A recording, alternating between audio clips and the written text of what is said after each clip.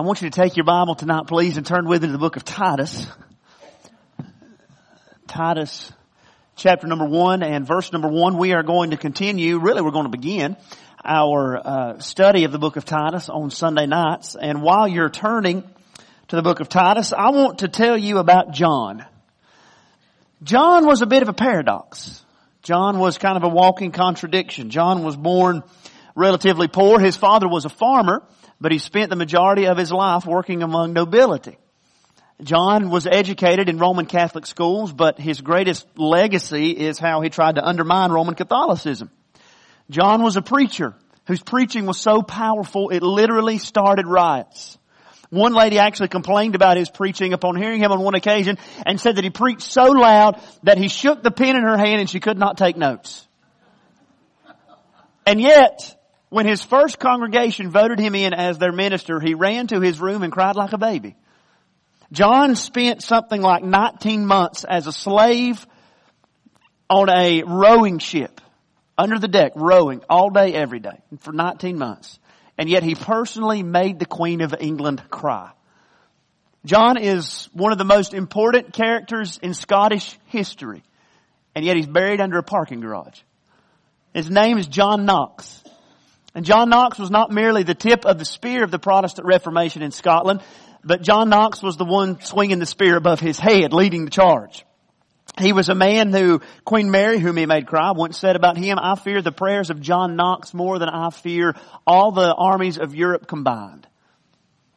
And one time after he had been a slave, he came back to Scotland and he fell on his knees on the beach and he said, "God, give me Scotland, lest I die." He's a man known for his passion for truth, his passion for preaching the gospel. But above all else, John Knox was a man who loved the church. And he wanted to see the church in Scotland especially. He wanted to see the church freed from any distortion of the gospel message. And he was a man who, because of his love for the gospel and because of his love for the church, he was beaten, he was imprisoned, he was enslaved, he was kicked out of his country and brought back and kicked out a couple more times. He was a man who was interrogated, threatened, hunted down, all because he loved the church. Where are the people that love the church like that today? I mean, the church has fallen on hard times, hasn't it? Scandals are up and confidence is down. Just this week, Christianity Today released an article that said attendance among Southern Baptist churches is at its lowest point in 30 years. It seems by any measure that the church has lost its influence with an outside world. And whether we want to be honest about it or not, every church member here at Sharon Heights that is not here tonight, that wasn't providentially hindered from being here, they voted to cancel this service. You know, that's just where we are. Where are the people that really love the church? I wonder tonight, do you love the church? Few of us would say we love the church the way John Knox did, but do we really love the church? Maybe you've been burnt a lot in the church. Maybe you've been hurt. Maybe you've just seen so much sausage being made that it's hard for you to commit. It's hard for you to invest, and it's hard for you to regain the excitement that you once had. Or maybe because, the church isn't cooler than Disney World, and it isn't trendier than the latest coffee shop, and it isn't as relevant as the evening news every week. Maybe you just think, what's the point? It sure can't compete with sports and Sea-Doos, so why should we invest in the church? Some of you think right now that you really do love the church. But I would tell you that if you would examine your heart, what you love is you love the way the church used to be. You have this nostalgic golden age way of thinking about what the church was. That's the church you love. You don't love the church the way it is. And still some of y'all really love the church the way you think it could be. You love the church out there in the future that may or may not ever exist. But do we really love the church? Warts and all. Problems and all. What kind of people just give their lives for the sake of the church? Tonight I'm going to show you a man like that in the book of Titus. The Apostle Paul, a man whose heart beats for the church. We get a glimpse of that heartbeat in Titus chapter 1. So let's read together Titus chapter number 1, verse 1 through verse number 4.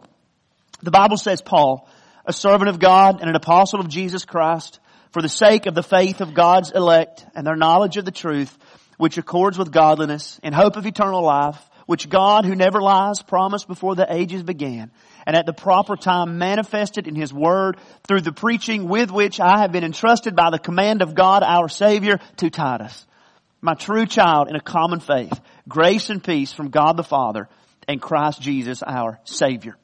As we talked about last Sunday night in our little overview of the book of Titus, the book of Titus is really a picture of what the church would be if the people in the church saw themselves as the gospel of Jesus Christ made visible. The book of Titus is not a book about how to have an old-fashioned church. The book of Titus is not a book about how to have a cool church. The book of Titus is a book about how to have a healthy church. That's about Jesus and nothing more and nothing less. What does a church look like? How does it function? Who leads the church? How do the people interact if everything the church is and everything it does is about Jesus? The book is about God's people wearing out the truth of the gospel. And I don't mean exhausting it. I mean wearing it around in their lives. Titus chapter 2 verse number 10, he says that's the purpose of why he writes. But let's understand here, the reason Paul writes the book of Titus is not merely to give information to Titus. Titus, as we should see later this evening, is a man who had known Paul for a long time. He knew everything Paul was going to say in Titus. He had heard all this before. This was nothing new to him. The purpose was not to inform Titus. The purpose was to transform the church that Titus pastored on the island of Crete. It's not about information, it's about transformation. And what Paul's doing very early in this book is he is throwing his apostolic weight and his apostolic authority behind Titus, saying to that congregation, really, you need to listen to Titus because Titus is my boy. And if you ain't listening to him, you ain't listening to me, and we're going to have problems. And so, as Paul seeks this transformation in the church, he seeks transformed leaders in chapter number 1. People who are leading out of lives changed by the gospel. What happens when you have the right people leading in the church? And what happens when you have the wrong people leading in the church? Titus 1 shows us that. In Titus chapter 2, we see what happens when the members of the church are transformed in the way that they interact with each other with real, deep, committed, discipling relationships. And in chapter number 3, we see what happens when lives that are transformed by the gospel go out and transform the world. But who cares? I mean, who really cares about the future of the church? Who cares? Who cares if the right people are in charge? And who cares if the members live their lives in a way that honors God? Who cares if people interact with gospel motives? And who cares if we take the gospel to the world? Who cares? Well, Paul cared. And that's why he wrote this book. Because he cared about the church in Crete. And this text shows us the convictions and the concerns of this man, the Apostle Paul. So tonight what we're going to do is we're going to look at the Apostle Paul's heart. Well, this is an echocardiogram on a man that's been dead for 2,000 years. And we're going to see a man's heart that beats for healthy, biblical, gospel-centered churches. And what I hope God does in our time together tonight is God takes what we see in the Apostle Paul's heart and He transplants it into our heart. So that He gives us hearts that beat for the church the way the Apostle Paul's did. So what kind of heart beats for the church? Well, first, I want to show you in this text, and we may not get out of verse 1 tonight, but that's okay. We'll hit it again in a couple weeks. Paul's heart beats with a focus. Paul has a focused heart. Now, the book of Titus begins the way any ancient letter would have began. It began with the guy writing the letter introducing himself, Paul. And then, really what Paul does in verses 1 through 4, this is all one sentence. It's kind of long and lumbering and awkward, and Paul puts a lot of weight behind what he says in these first 4 verses, and everything is packed with deeper theological meaning. But Paul wants the church to know who's writing. He wants them to know this is the Apostle Paul. I mean, if you are Saint Paul, you're going to use that from time to time, right? So what is Paul saying about himself that shows us his focus? Well, notice the very first word of the book is Paul's name. Paul, Saul of Tarsus, Saint Paul. But I want you to think, with everything you know about the Bible and everything you know about Paul himself, I want you to think about how shocking it is that the Apostle Paul writes a book about what a healthy church looks like. Because the very first time the Apostle Paul walks across the pages of Scripture, what does the Bible say about him? It says that he is there trying to destroy the church. He wants to remove the name of Jesus from history, destroy the people of God. And the Bible even says to us in Acts chapter number 9 that Paul was breathing out threatenings against the church. That he is a man who's literally living and breathing to destroy the church of Jesus Christ. And here Paul is writing about who should lead the church. Here he's writing about how church members should get along with one another. He's writing about how the church is the means God is going to use to change the world. What in the world happened to Paul? Folks, grace happened to Paul. And you know the story, right? that one glimpse of Jesus on the road to Damascus changed everything about how Paul thought about himself. It changed everything about how Paul thought about Jesus. And it changed everything about how Paul thought about the church. And so Paul is the guy who's going to give us basically our entire theology of the church. He's the man who writes for us here in Titus 1 to 1 Timothy 3 what the qualifications are for pastors. And in 1 Timothy 3, deacons. He talks to us about all these important issues of the church. And he's a man at one time who hated the church. Why? Because one glimpse of Jesus changed his heart. And that message of the gospel of a resurrected Savior so changed him that Paul took that message with him everywhere he went. And everywhere he went, churches started popping up in his shadow. And now Paul has all these people of God to take care of, and Paul invests himself in them. Now, I hope you know tonight that you are not Paul. We are not apostles. We are not, most of us, church planners and probably never will be. We're not great theologians. We are not saints, at least not, real saints like Paul. We have no halos over our head. But I want you to think about this for me tonight. Just think about this. Let's be real. That every one of us here have different ideas about what's best for the church, don't we? Ricky's the only one will admit it, but you do. We all have different ideas, and I'm kind of wanting to know, what's he thinking of here? All of us have different ideas about what the future of our church should look like. Okay? Some of us disagree about the challenges that we may face and how to best meet those challenges. Some of y'all are Gaither people, and some of y'all are Chris Tomlin people. Some of y'all like to come to church dressed very casual because it's comfortable and it makes Jesus seem approachable. Others of y'all like to be very, very reverent or very, very formal because it seems reverent and dignified. Some think kids should always be in children's church, out of sight, out of mind. Others can remember a golden age when kids got beat half to death for squirming in church. We all have different ideas about the church. But have you ever thought about what it says about the grace of God in your life that you care about the church at all? And as different as your opinions may be from mine or from somebody else's, have you ever thought about what it says about God and His work in you that you care? Have you ever thought about that? Because there was a time for every one of us when we hated doing what we're doing tonight, didn't we? We hated coming in here and hearing some crazy preacher yell at us. And the songs they sing are so weird. And then the people are so crazy. And then before it's over, they're going to take up an offering and expect you to pay for the privilege of being here. But what happened to you that got you from where you were then to where you are now? Where you have these deep convictions about what the church should be. The same thing that happened to Paul, Jesus happened to you. God wrote Himself into the story of your life and He put in there a burden for the church. I remember when my dad first went to pastor the church where he pastors now, I was 18 years old and I've been in church, of course, my whole life. My dad has been a pastor my whole life. But I remember being struck by something the older men in that church would say when they pray. And most of those brothers are with Jesus tonight. But they would pray in church or in the prayer rooms and they would say something like, Lord, thank you for the desire that's in my heart to be here. And I never had heard anybody pray that way, but think about that. That God has put in your heart that used to be so hostile to Him and so hostile to His people. God has birthed something in you that says, I love Him and I love those people that He loves. Well, that's one word of the book, Paul. Then he says, I'm a servant of God. This is a riff on his favorite way of talking about himself. It's interesting.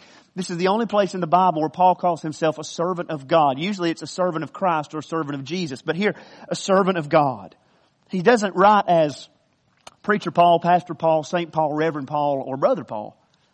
But as a servant of God. Now I want you to get it in your mind that the word servant there, and some of your Bible translations may translate it this way, it means slave.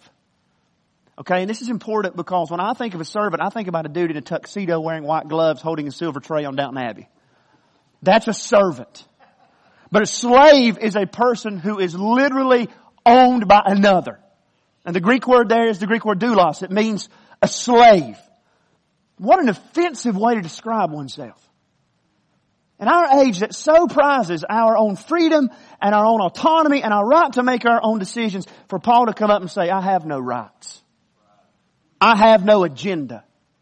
I am not my own, but I belong in body and soul to my faithful Savior, the Lord Jesus. Why does Paul describe himself with that terminology so frequently in Scriptures? The answer is simple. Because of what I just told you. He had seen Jesus. And folks, once you've seen Him, You can't help but serve Him. And Paul would write over and over again in his letters that that's how it should work in your life and in my life too. He would say in 1 Corinthians 6:20, you were bought with a price. So glorify God in your body. So get this, Paul looks back at his conversion and he doesn't just see this decision that he made to go with Jesus after doing something else. But he understood that he had been in slavery to his sin. He understood that he had been in the chains of self-righteousness. And he understood that he had been in bondage to the desires of his flesh. And the Lord Jesus walked into that slave market and offered Himself as the price that secured Paul's freedom. And Paul said, I am free today only as I serve Him. Paul said, He purchased me, past, present, and future. And so I belong totally to Him. It's no wonder he loved the church. You know, it could be that many of us don't really love the church the way Paul loved the church because we have such a different understanding of what it means to be a Christian. We don't think about ourselves as slaves of God, do we? For us, many times being a Christian means that yes, Jesus is a part of my life. And Jesus is there to make things better for me, to make things easier, to make things more comfortable, to answer my prayers and, you know, to keep things smooth and easy. That's what Jesus does. Really, we would say that Jesus is our servant. He exists for me, to serve me. And if during His service of me, the church is useful in that, meets my needs and meets my expectations, then I will allow the church a place in my life because I'm so very gracious and good. But if the church gets in the way of the things that I'm after, if the church becomes inconvenient, if the accountability people expect of me at church starts to make me uncomfortable, then, you know, I'm going to walk away. But if I am God's slave, then I go where He sends me. I do what He tells me. And I stay where He puts me. So I just want you to understand tonight that your comprehension of your relationship with God is going to affect your relationship with the church. Now, Paul was a man who had been hurt by churches. You read his letters and there are places where you can just read his tears on the pages. Because he's had people lie about him. People misrepresent him. People that desperately needed him who did not want him. People who treated him in the worst possible way. In the name of Jesus, he had trusted friends betray him. The church hurt Paul deeply. Paul routinely had to wade through people's sin, their stupid decisions, and their terrible doctrine to fix all of that. Why did he keep doing that? Why is he writing here? And we're not really sure exactly of all the timetable of the book of Titus, but this is probably one of the last letters that Paul wrote. Why is it that here, again, towards the end of his life, Paul is investing in another pastor? And Paul's investing in another church when the church that sometimes had been so hard on him? The answer is because he's a slave of God. He didn't belong to himself. He wasn't connected to the church to impress people. He wasn't connected to the church because it satisfied something in him. It wasn't about his connection even to Titus, the pastor of the church. He wasn't serving his feelings. He was a slave of God. He was owned by somebody else. And his master said, Paul, you are going to spend your life investing in the church. So he is a slave. But if you keep reading in verse number 1, he is a slave who has a specific task. His master has given him a specific job to do because the Bible says that he is an apostle of Jesus Christ for the sake of the faith of God's elect. Now, when we read the word apostle, naturally we think of the office of apostle that people like Paul and Peter and James and John, those guys had. And that's what Paul's saying here. But really that idea of that position comes out of the ancient thinking of an apostle, which was really just a delegate or a messenger. And sometimes they would be slaves. If you owned a slave, you would say, I need you to go conduct business over here in my name. Go tell them this, go take this, go do that. That's what Paul's saying about himself. He says, I am a slave, but I am a slave who has been sent. And what was his purpose? His purpose was to preach the message of the gospel to people that needed to hear. He says that he is an apostle of Jesus Christ. Why? For the sake of the faith of God's elect. Now, I know you're excited about election popping up like 3 words into Titus chapter 1. But before we look at what Paul says there, I want you just to see a bigger principle here in this text. And that is Paul's committed to the church. But he's committed as a man who understands his place in the church. See, he knows what God has for him to do. He knows where God has put him. He knows what his role in all of this to play is. Just know that it's easier to love your church and serve your church where you know where your place is. You know what God wants you to do. if your place is just kind of your seat where you sit, then, your seat may not sit in that seat very long. Because it's not easy to stay connected where you don't know how you fit. So, Paul's place is serving for the faith of God's elect. We read that word elect and we think, or your translation may say chosen, something like that. And we read that and think, well, who are they? And how did they get elect? And how did Paul know? And all that kind of stuff. Well, if you look at what Paul said, Paul doesn't know. Because what Paul is saying here in this text, he's saying that God has designed it in such a way that those elect, whoever they may be, they are not going to be saved until they hear the message of the gospel and they exercise faith in the Lord Jesus. Paul said, I am the one that God put there so that those people he is going to save will hear the message of the gospel and come to Jesus. So Paul understood that God saved and that God had a role for him to play in bringing people to Jesus. So what Paul really is saying here is that the driving force, the focus behind every single thing that he did was the salvation of people that needed Jesus. And even deeper than that, Paul actually is saying here that he believes God saves people. He does not believe that God is a hypothetical savior of all or a theoretical savior of some. He believes that God is a savior.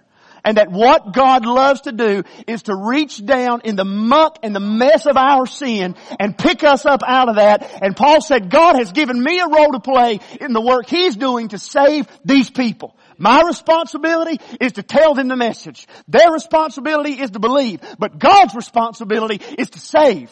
And Paul said, our God saves. Friend, why do churches exist? Because God saves. Why do missionaries go? Why do preachers preach? Why do Sunday school teachers teach little kids? And why does the choir sing and raise their hands in worship? I hope it's because we know our God saves. And Paul said the message of the gospel is that God saves, and the church is that message come alive in a world that needs to be saved. I'm going to tell you, that gets me shook. Man, I hope it gets y'all shook too, because Paul said He has put us out here in the front lines of a rescue mission, and He's going to use us as He saves those people. But those people, those elect who believe, after faith, they're going to need knowledge. Do you see that in verse 1? He's put me out here for the faith of God's elect and for the knowledge of the truth. He says, my heart beats to inform people with the great truths of the Bible. We might paraphrase Paul this way, and I don't think we would do any damage if we did. Paul could not stand the thought of an ignorant church. He could not stand the thought of a church that was disconnected from the great truths of the Word of God. And you keep reading in Titus and you'll understand why. Because he knows that sin and confusion, all of those things are downstream from bad teaching. Sin and unrighteousness in the lives of God's people, they always grow out of confusion about who God is and what He expects. Paul could not stomach legalism in the church. Read the book of Galatians. He said some hard, nasty stuff to those legalists, and he couldn't stomach it because he could not stand the thought of God's people being confused, thinking they had something to do with their salvation. He could not stomach the idea of elitism in the church of Corinth, where some people said, well, look at the spiritual gifts I got, and the rest of you peasants, you can't do what I do for Jesus. Paul said, I can't stand that ignorance. He said, I've got to correct it with truth. He could not stand the ignorance of an immoral people who are self-deceived, thinking they belong to Jesus when in fact they didn't. Paul said, I want you to encounter the truth. So let us embrace tonight that we should not tolerate or celebrate an ignorant church. Amen. We need to grow in godliness. And the only way that happens is with regular exposure to massive doses of the Word of God. And what greater call could there be for us as God's people than to step into the role Paul has here? No, we're not apostles. We don't have that same mission per se. But to say, I want to help people come to a knowledge of the truth. I want God to use me to help that young believer who's doubting their salvation. I pray God would use me to be the tool that brings him to assurance. For that believer that is struggling with sin, they've been fighting this same battle for years and maybe decades. I pray that God would use me in that Sunday school class to give them encouragement that would set their feet towards victory. That's what Paul's saying here. I want you to come to the truth. That's what God has put me here to do. That's a heart beating for the church. It's a focused heart. It beats with a focus. But I would say in verse number 2 that Paul's heart also beats for the future. He says, we do all of this, the knowledge of the truth, which accords with godliness, in the hope of eternal life. Paul said, I work in hope.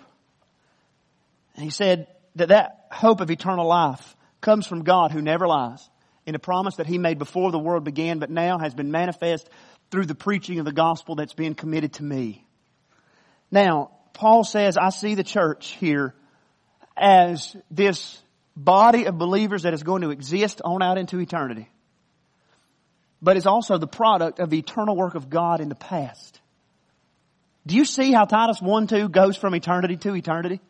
God started making promises in eternity past, and those promises will be kept all the way to eternity future. And what are we tonight? We are people that got caught up in the fact that God started making promises. And so Paul said, the wind that fills my sails and everything that I do is the hope of eternal life. And you read Paul's writings and you get the sense over and over again that Paul really did live as if his future tense realities had just crash landed in his present life, and that his eternal life was something he enjoyed now. And so he could live a life where he was rejected. He could live a life where people turned their backs on him. He could live a life that was not easy because he really believed he was a citizen of a different country. So people who love their churches, I think they really live that way. They see the church as something born from another world that is going to another world. And we don't see the church that way, do we? I mean, for all of our exhortations that the church is not the building, the church is the people, we don't see the church that way. And we sing in the choir and we see that poor brother or sister that's always a little flat or always a little sharp. Just can't carry a tune in a potato sack, and it's like, good gracious. And we see that volunteer that's always getting on our nerves and always grating on us because they're so outspoken or because they're not as outspoken as we are. We see all these little warts and pimples and flaws. Paul said, I see the church as the work of God spanning the ages. Paul said, look around you tonight. Look around. Seriously, look around. He said, these are the people that God is doing His eternal work in. He said on the outside, yeah, they may need some work, but He said on the inside, they are the work of God. Paul said, view your church that way. Not with all the frustrations and aggravations, but as the place where God is doing His eternal work. Somebody once said very wisely that it was probably a hot, stinking mess on the ark. But it was better than the alternative. And Paul is saying here that yes, in the life of the church, we get weary in well-doing. Yes, we get frustrated. Yes, the people sometimes blow our minds. But Paul said those people are the people that are headed for glory.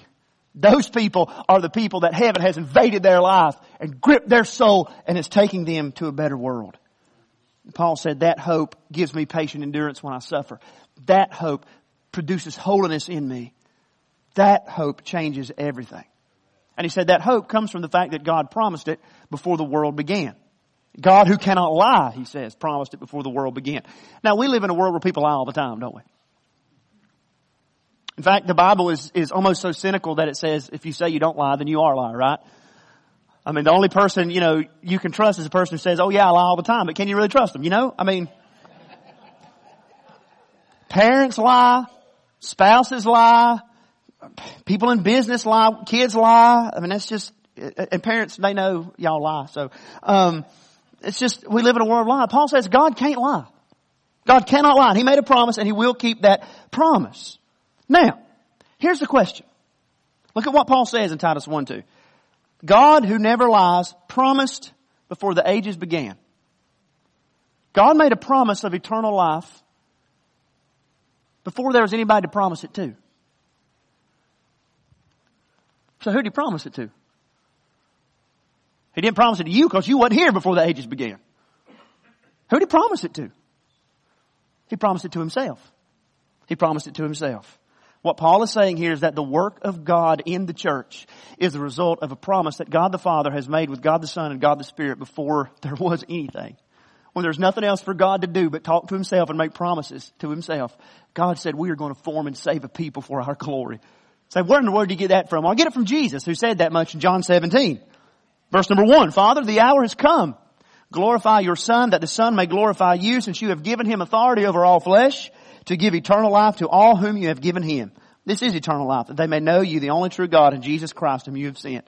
I glorified you on earth, having accomplished the work that you gave me to do. And now, Father, glorify me in your own presence with the glory that I had with you before the world existed.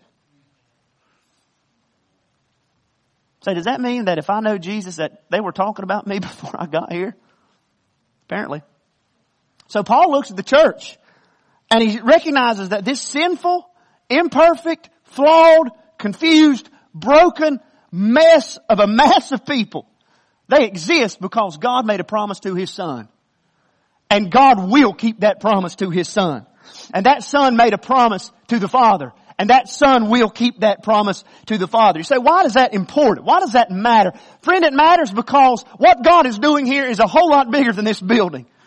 It's a whole lot bigger than our programs and our ideas and our dreams and our failures. It is the eternal work of God. The reason that Paul's heart beat so passionately for the church is because he understood that the church was as big as the heartbeat of God Himself.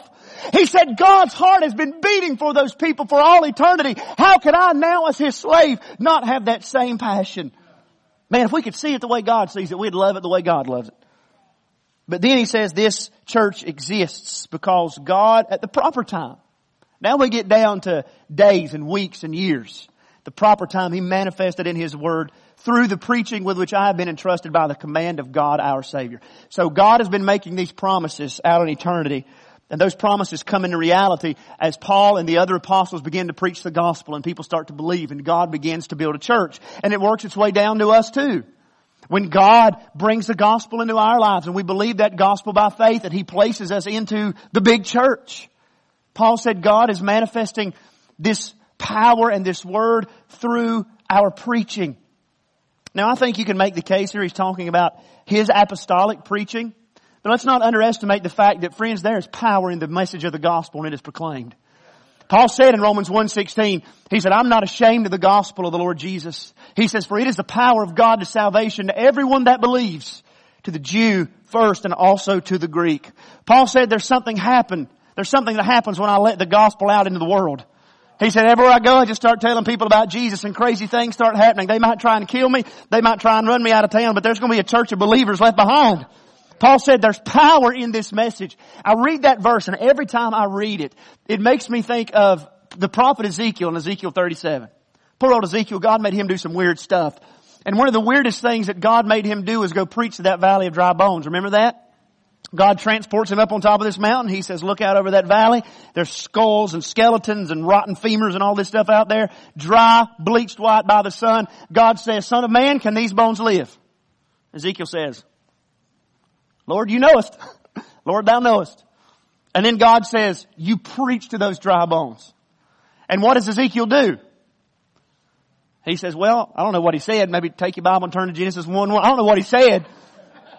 But he starts to preach.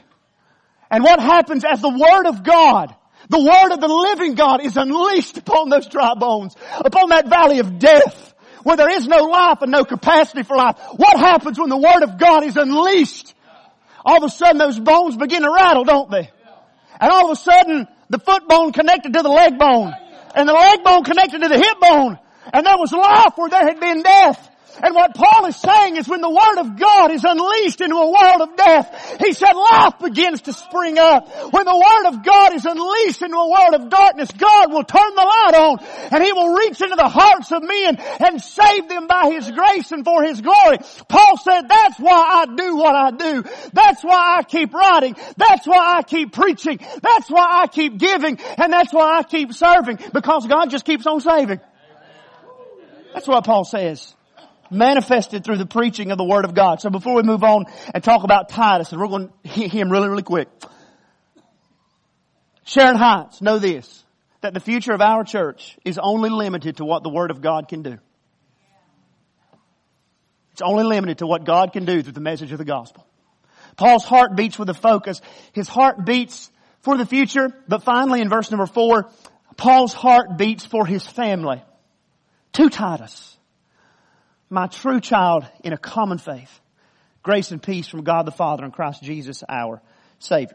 We know who Paul is. We don't know as much about Titus. In fact, the Bible says several things about Titus, but we don't know as much about him as we do, say, Timothy, that Paul also wrote some pastoral epistles to. We assume that Titus had been led to the Lord through the ministry of the Apostle Paul because he calls him a true child in the faith. We know that Titus was a Gentile. We know that he was not Jewish. But what interests me here in Titus 1:4 is not so much Titus himself as it is Paul's relationship to Titus. Because Paul and Titus had nothing in common. Paul was older, Titus was younger. Paul was Jewish. I mean, he says, what is it in Philippians 3? He says, basically, I'm the Jewiest Jew that ever Jewed. And Titus was not, that's not an exact quote, you understand, but Titus was a Gentile. Titus probably didn't know the difference between a yarmulke and a menorah. That wasn't his world. Thank you, brother. Paul was massively influential. Titus is just, kind of sidekick. But still, Paul cares about him enough to invest in him. Titus, let me help you. Why does he do that? The answer is clear. He sees Titus as family. These two guys have nothing in common. From a different part of the world, from different backgrounds culturally, from different religious experiences, Paul said we are family. Why? Because we have a common faith. Not just what we believe with our minds, but what's in our hearts. So friends, let's never fall into the trap here at Sharon Heights of thinking that these people that don't carry the same Bible translation we do, or don't like the same music we do, or may not dress the same when we come to church, those people aren't our family. If Paul and Titus are family, then I promise we're stuck with each other because we're family in Jesus. Paul doesn't have a narrow attitude. He cares for Titus, and he loves this church at Crete. I'll just say that if the work of Jesus matters in your life, then his work in the lives of other people will matter. Which means that the church will matter. Do we love the church? Then I would ask, just like Paul and Titus, if you love the church, who are those spiritual children that you are investing in? The way Paul's investing in Titus. He invested in him, he trained him, he released him, he protected him. And I want to just hit a couple highlights of their relationship, and then we'll finish up tonight. In Acts chapter 15, we read the story of the Jerusalem Council. The long and the short of that is that Paul has been pastoring Gentile churches, or planting Gentile churches. Jewish leaders start to infiltrate those churches and say to those Gentiles, before you can really be really saved, you've got to be circumcised. If you're really going to be real followers of Jesus and be Christians, you've got to be circumcised. In Galatians 2, Paul writes about his experience in Acts 15 going to the Council of Jerusalem to straighten out this doctrinal mess. Here's what he says in Galatians 2, 1 through 5. When after 14 years I went up again to Jerusalem with Barnabas, taking Titus along with me. I went up because of a revelation and set before them, though privately, before those who seemed influential, the gospel that I proclaim among the Gentiles, in order to make sure I was not running or had not run in vain. But even Titus, who was with me, was not forced to be circumcised, though he was a Greek. Now that's an oddly personal detail to put in the Bible, isn't it? But it's important. Yet because of false brothers secretly brought in who slipped in to spy out our freedom that we have in Christ Jesus, so that they might bring us into slavery. To them we did not yield in submission even for a moment, so the truth of the gospel might be preserved for you. In other words, Paul goes to this group of believers who are saying, or this group of people who say that you have to be circumcised to be a real Christian. And Paul says, y'all take a look at Titus. He is as Gentile as he gets. And he's saved, he's filled with the Spirit of God, and God is using him as he shares the gospel. So Paul says to those legalists, explain him. And they can't. So what's Paul doing? In Titus's life and in the lives of other people, Titus has become the walking, talking sermon illustration for the grace of God. And he is protecting Titus from every distortion of the gospel and using Titus to protect other people from distortions of the gospel. And keep reading in Titus. What does he expect Titus to do as a pastor of the church? Protect those people from every distortion of the gospel. Hey, there's nothing more important you can do for a generation of Christians coming up behind you than to protect them from false gospels. Whether it's the false gospel of materialism, the false gospel of easy believism, whichever one you want to name, make sure they're clear about what Jesus has done for them. The best thing you can do for the church. But then he also releases Titus. He cuts him loose to serve. He sends him to Crete. You can read Paul's letter to 2 Corinthians and you can see that Titus was instrumental in Paul helping that church Titus was instrumental in helping Paul help the church of Corinth navigate all their junk, and they had a whole lot of junk. But what Paul had done for Titus is amazing. He had reproduced his thinking, he had reproduced his heart, and he had reproduced his values in Titus. Do you know what it's called when you do that? It's called discipleship. Read Titus chapter 2. That's what Paul is going to urge Titus to do in his church. He says about Titus in 2 Corinthians 8:23, as for Titus, he is my partner and fellow worker for your benefit. Paul treated him like an equal. Now, you know the Bible. You know that Paul was not arrogant. Paul was not proud. Paul was not a jerk. But if you're Paul, who are you really going to think of as a peer? I mean, you wrote like 2/3 of the Bible. You ascended up into third heaven. Right? You wrote the book of Romans. What did Titus do? Titus didn't get circumcised. That's all he did. And yet Paul treats Titus as a peer. Look at what he said. He is my partner and fellow worker for your benefit. He threw his weight behind Titus. So there were people in Crete, I'm sure, that knew their church was in trouble. Some of them may have wanted Paul to come. Some of them probably didn't want Paul to come, but thought they wanted Paul to come. And what do they get? Man, they get stinking little old Titus. Where's the big guy at? Where's the saint at? Where's the apostle at? Why do we get his lackey? Do you see what Paul's doing here in Titus 1? He's saying, listen to him. He's coming to you in my place. He's coming to you as my partner, as my helper. Imagine what that did to the heart of Titus, knowing he's going to deal with a troubled church, to say, if nothing else, Paul's got my back. I'm sure that helped him.